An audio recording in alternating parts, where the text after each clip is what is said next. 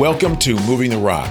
Whether sales is all you do or only part of what you do, the strategies and tactics of success can often feel split between two realities. You can become someone you're not to earn the recognition and praise of people you don't respect, or you can try to figure it out on your own, knowing you'll underperform your potential. We're here to offer a third way. The idea that you can't have success without compromise is just wrong. You don't have to compromise to win in the long term. You can play the game in such a way that you win in the short term and the long term. Through our hard lessons learned, we can shift your way of thinking and create a better way. I'm Chris, founder of SiteShift. And I'm James, founder of Florist Group. If you're tired of the status quo, we're here to help you move the rock on your career, your business, and your life. Welcome. All right, Chris, sales is a game of probability. Games of probability, right? When we're playing a game of probability, we're winning when we can win more than we lose, and we can win bigger and lose smaller over time. And I know you're a closet game theorist, so I cannot wait to talk to you about this concept. What's critical for me today is that it's one thing to say sales is a game of probability and kind of live in that mindset that says it's not about perfection. But after I get past that mindset and I'm ready to rock, I have to be prepared to measure. Otherwise, I cannot know if I'm actually improving my odds of winning. So let's talk about that today. Measurement makes it real. And I think for a lot of people that aren't honest about their process, they're measuring something, but they may not be aware of what they're actually measuring, and they may not be measuring what matters most. Right on. So here's a perfect example of that. Social media, right? I remember going into business for myself years ago and thinking, I got to have this website. I got to have all this social media stuff dialed in. And thankfully, it's what we talked about in the mindset piece. If you're looking at your results, you're not like a stubborn rocket shot out into space with no ability to change the formula of where the rocket's going. We can go out and we can see the results and go, okay, I'm not getting the results that I want. I'm not seeing this happen like I want to. And you realize, whoa, a website, that's really a vanity project. Social media can really be vanity metrics if they're not a part of what you're measuring. And so what we end up doing is we play these stupid games, short-term games, and who freaking cares, right? It doesn't really matter unless you're saying my goal is to approach these vanity metrics with that's what I'm going to divide as winning. We can't be in that business. We can't be, especially in sales, if we're achieving growth or driving for growth, we can't be lazy. We can't execute 90% and let the last 10% kind of flow or just hope that it works out. We want to win more than we lose. We want to win bigger and lose smaller over time. Are we doing what it takes to get better? The only way we know is if we're measuring the stuff that matters. And in sales, it's really interesting because every business has their own metrics they follow to know how the business is doing. And then all the elements of the business, departments of the business, or units of the business have their own metrics. And there are a lot of leaders who can just rattle off the 15 or 20 metrics they look at to make sure, for example, sales is doing well. But that's just 80 or 90% of the job. The last mile, the last 20 or 10% is what matters most. Do you understand how those metrics contribute to the objectives that you have? And are you measuring metrics that are leading indicators or lagging indicators? In other words, revenue is a lagging indicator. Number of qualified leads is a leading indicator. We have to have a better sense of what leading indicators are going to, when we tweak them, when we pull that lever, are going to improve and get rid of the friction and just increase the flow of deals, and which ones aren't, so that we can take our busy day, chunk it up, and narrow our focus on just those things that matter most. Otherwise, we're just flailing and we're not running our business. The business is running us.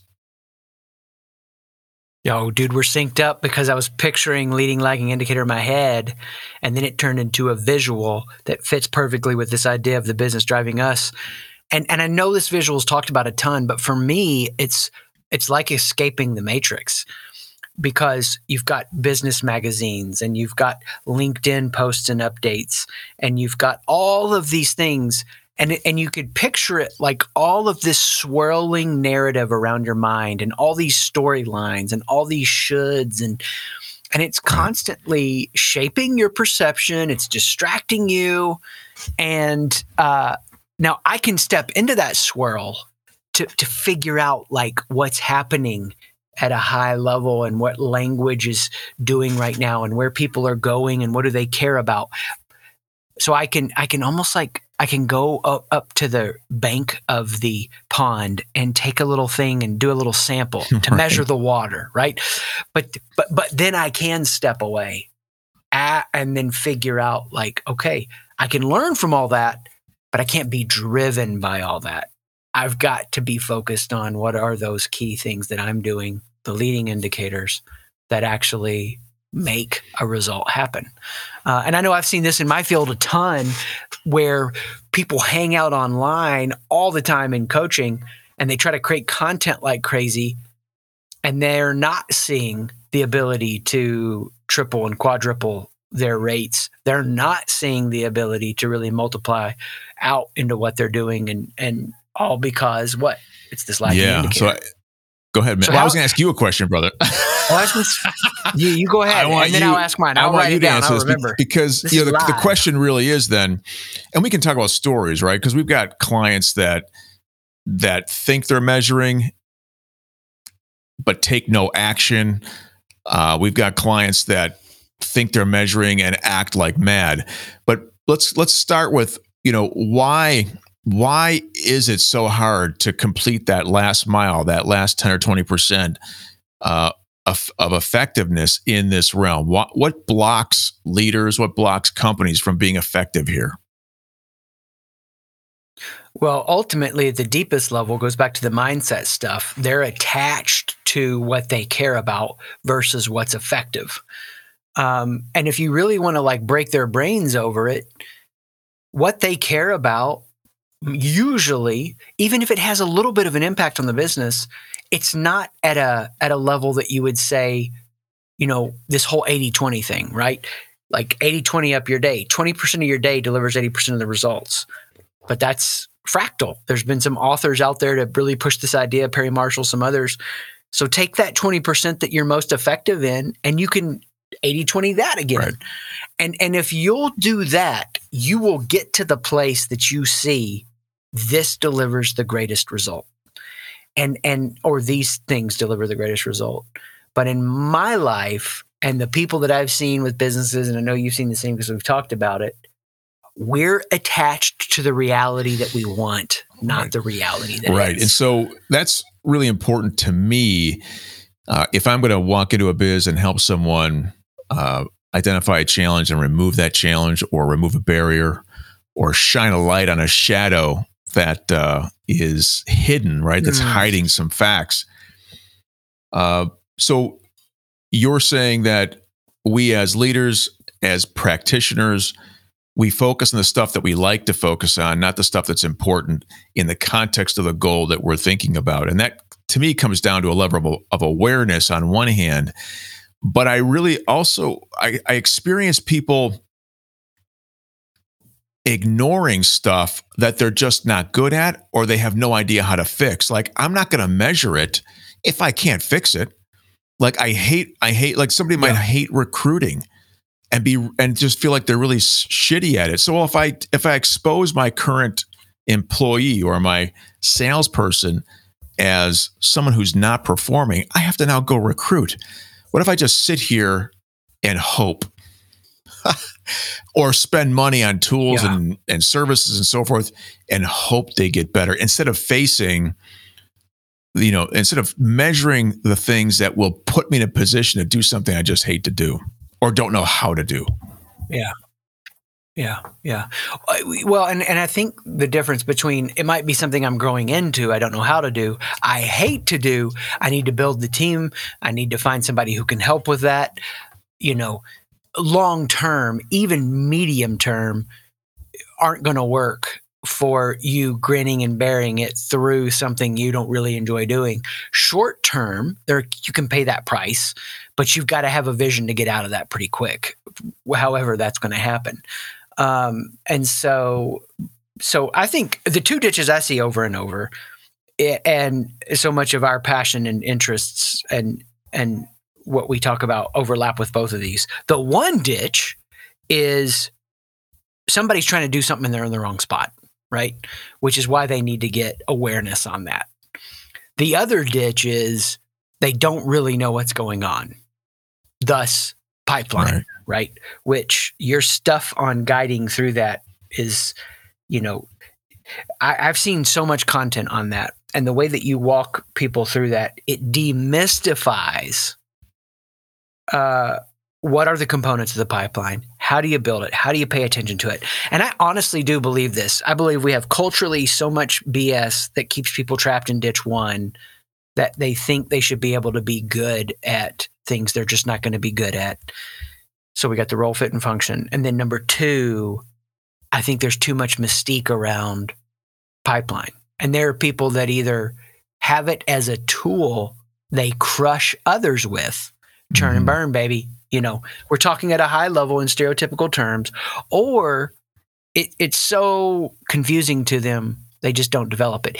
If you can get in the right spot, get a pipeline developed that's true to who you are, that becomes a tool that serves you, you don't serve it, it's a beautiful gift, right?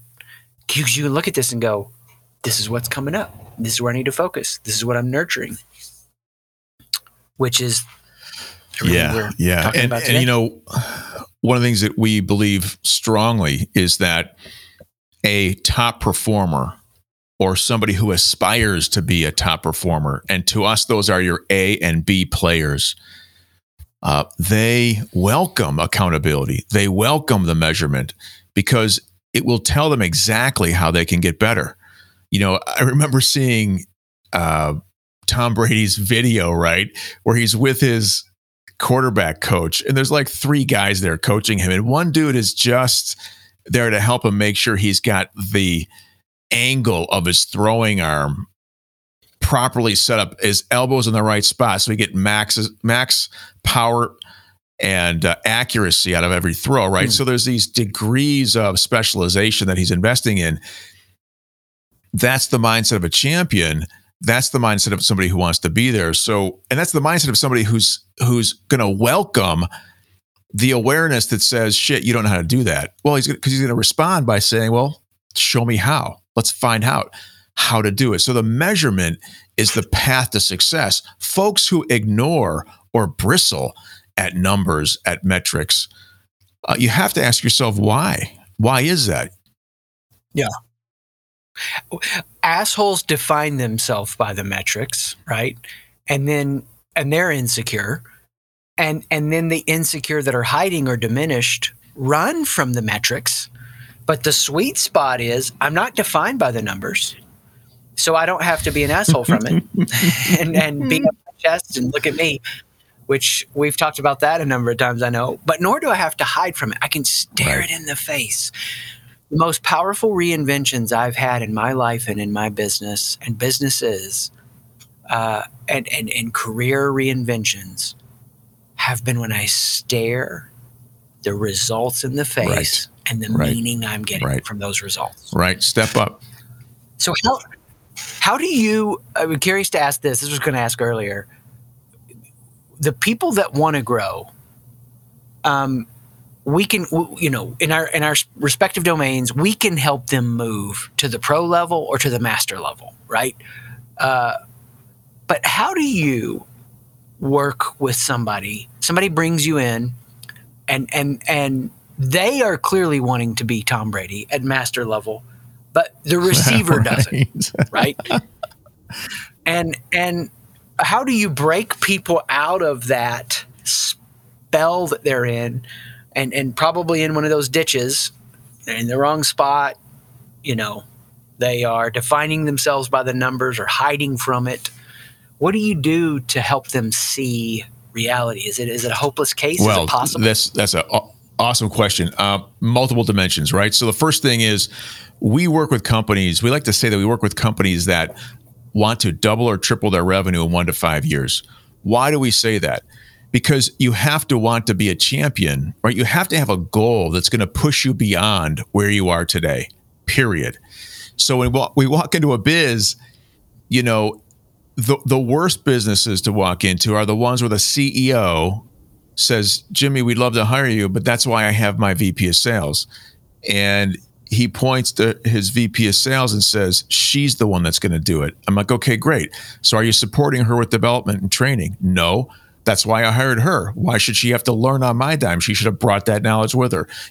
So you've got a dysfunctional situation where that CEO is not aspiring to greatness or greatness beyond the level that he is enjoying today. And he's not expecting his team to do that either.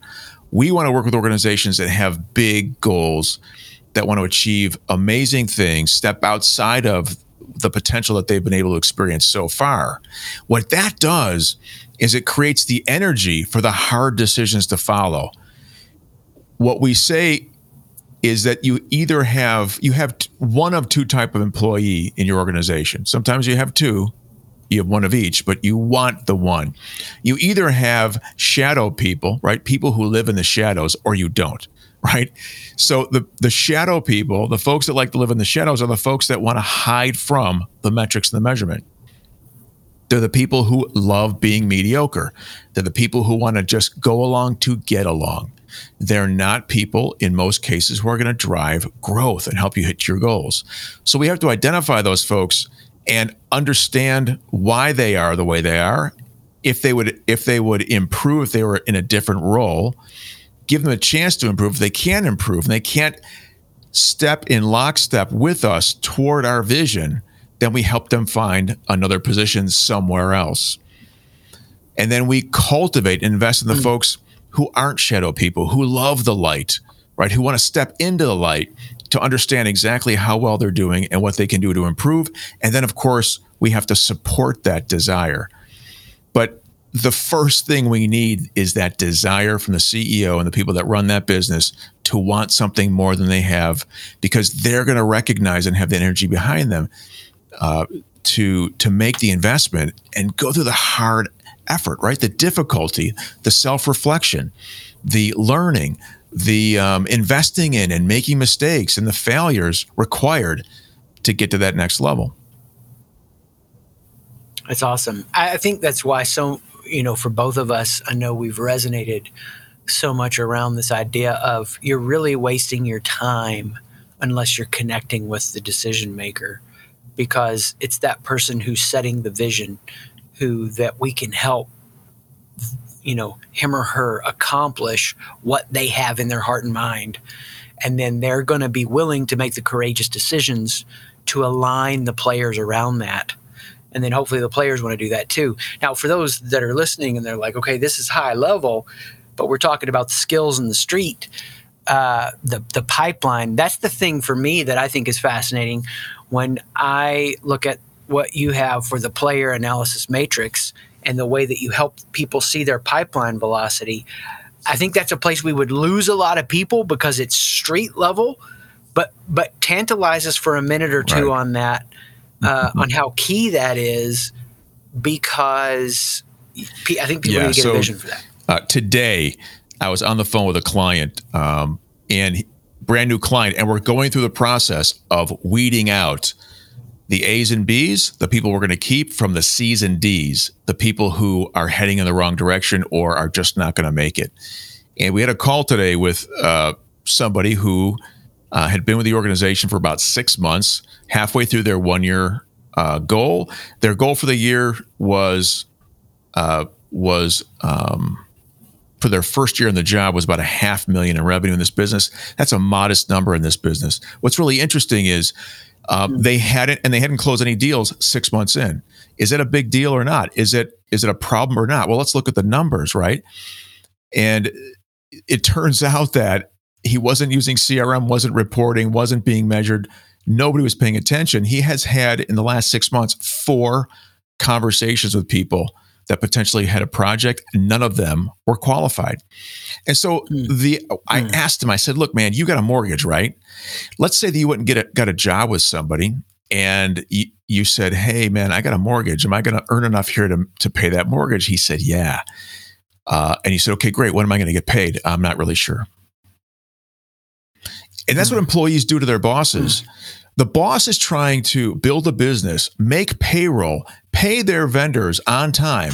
And when the sales force cannot tell them when revenue is going to come in and at what pace and how much and how profitable it's going to be, who the hell could run a business in that environment?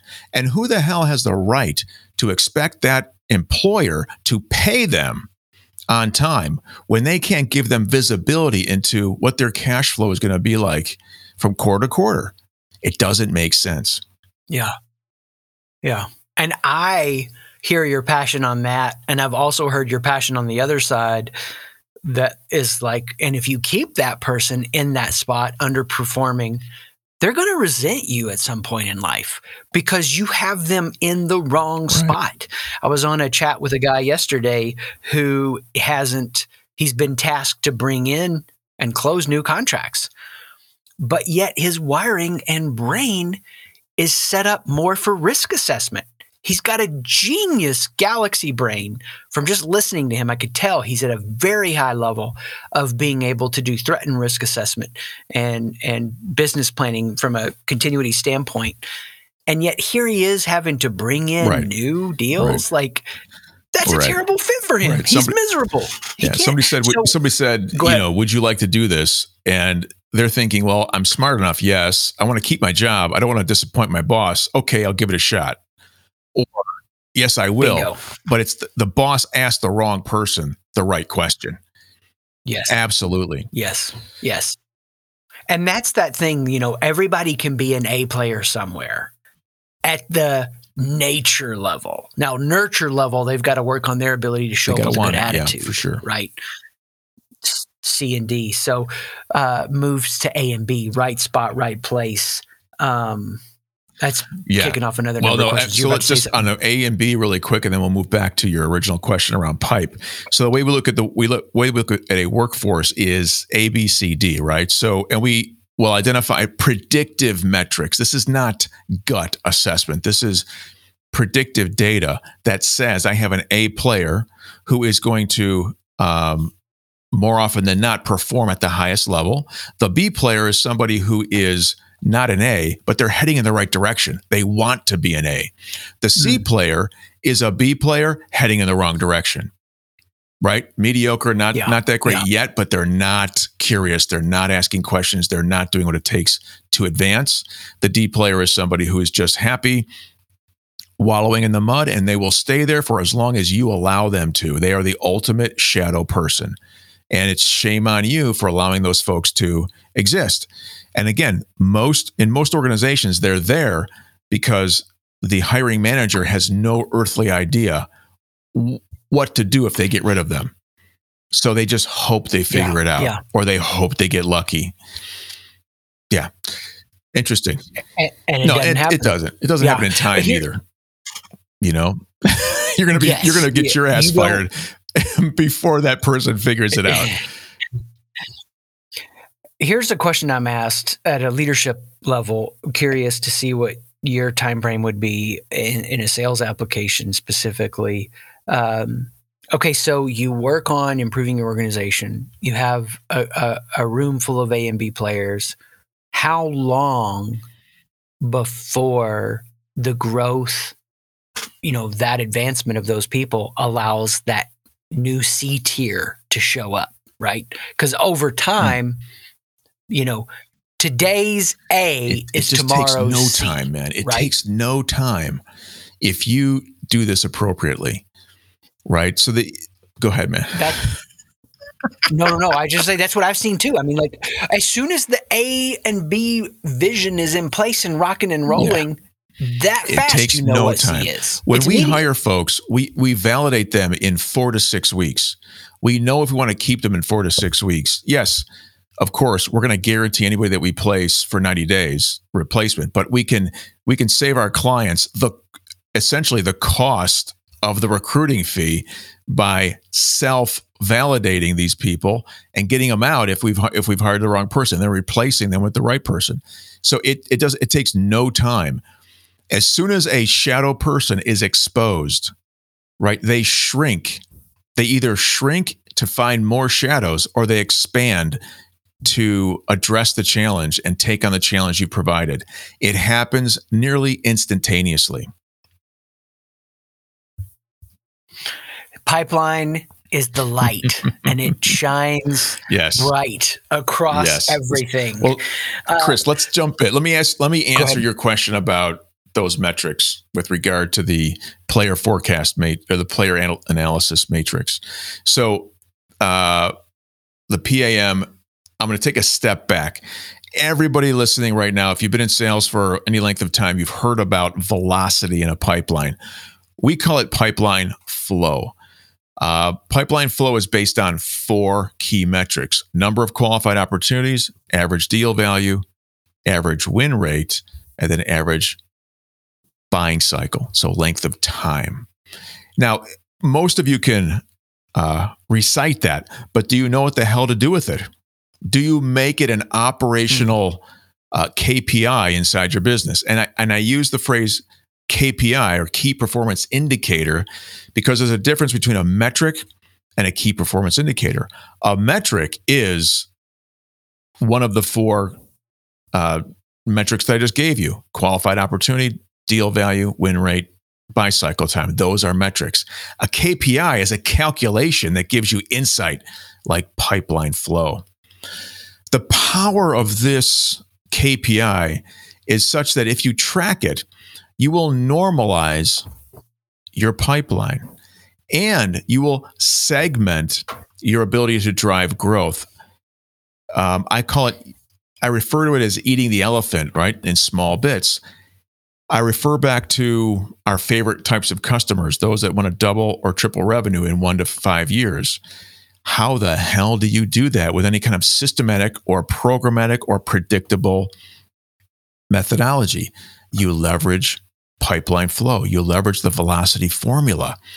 I know that if I can track these metrics and improve my performance against these metrics, it only takes, if I can improve each one of these metrics by 8% in a year, so I can get 8% more qualified opportunities, from 200 opportunities to 233 opportunities. And likewise, if I can improve my deal value by 8%, if I can improve my win rate by 8%, and I can decrease my buy cycle by 8%. Do you know, Chris, I can double revenue in 3 years. So I can double revenue. Oh my God, go from 20 to 40 million. How the hell do we do that?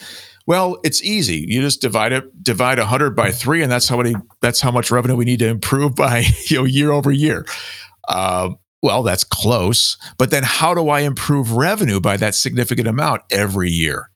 Right? How do I get a 37% improvement in revenue year 1? Easy. Improve number of qualified opportunities by 8%, average deal value by 8%, and so on. You eat the elephant. You create these small incremental steps. The power of these metrics and this KPI is that it shows you a path that you can execute. It shows you a way into the light, a way to achieve your goals that's manageable, that can be achieved. And you'll show them the path. You'll help them build the path. So there's no excuse. You can have the path. This goes back to mindset. Once you see that it's possible, and it doesn't require like Tiger Woods type genetics and talent and, 30 years of your life since you were 3 years old practicing, right? It's not It doesn't require some unusual or unique capability. It doesn't require some unusual or unique product set, right? If you can sell it, you can double it. You can find the market. And I think that's such a crossover application in leadership. It's not the person that's, charismatically capturing his kindergarten classroom or her second grade classroom. And, there's always been this shining star. It's all developable skills. And we've been hitting the high level stuff. So I got a question for you that I've been thinking about as we talk about this, because your expertise, experience on deal flow. I read a quote somebody was quoting today that all deals die twice, right?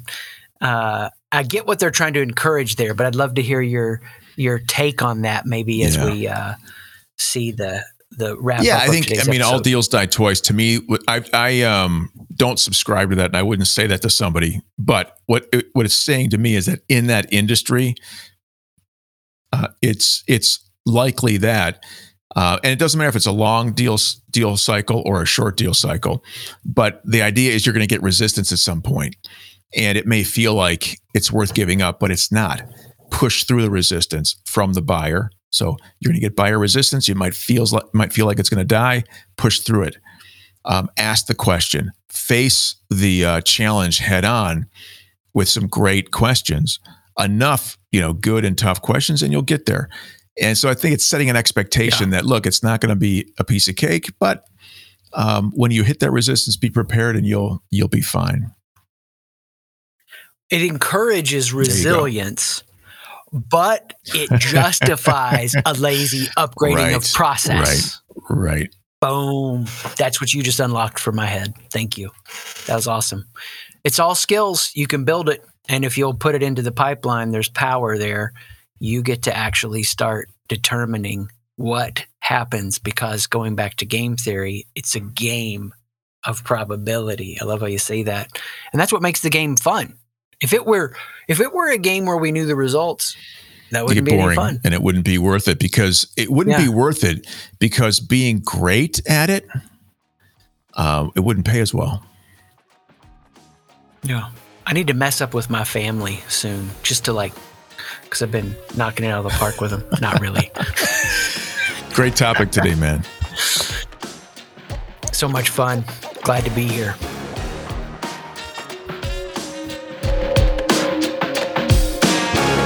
Thanks for listening.